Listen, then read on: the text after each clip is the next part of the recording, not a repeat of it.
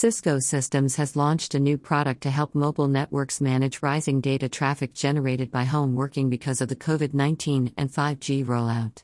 Networks across the globe have witnessed a 25% to 45% rise in internet traffic since the COVID-19 pandemic. Cisco expects nearly 30 billion connected devices in 2023, led largely by 5G rollout, compared with 18.4 billion in 2018. It has signed Airtel, Google Cloud, Rakuten Mobile, Telenor, and Telia Carrier.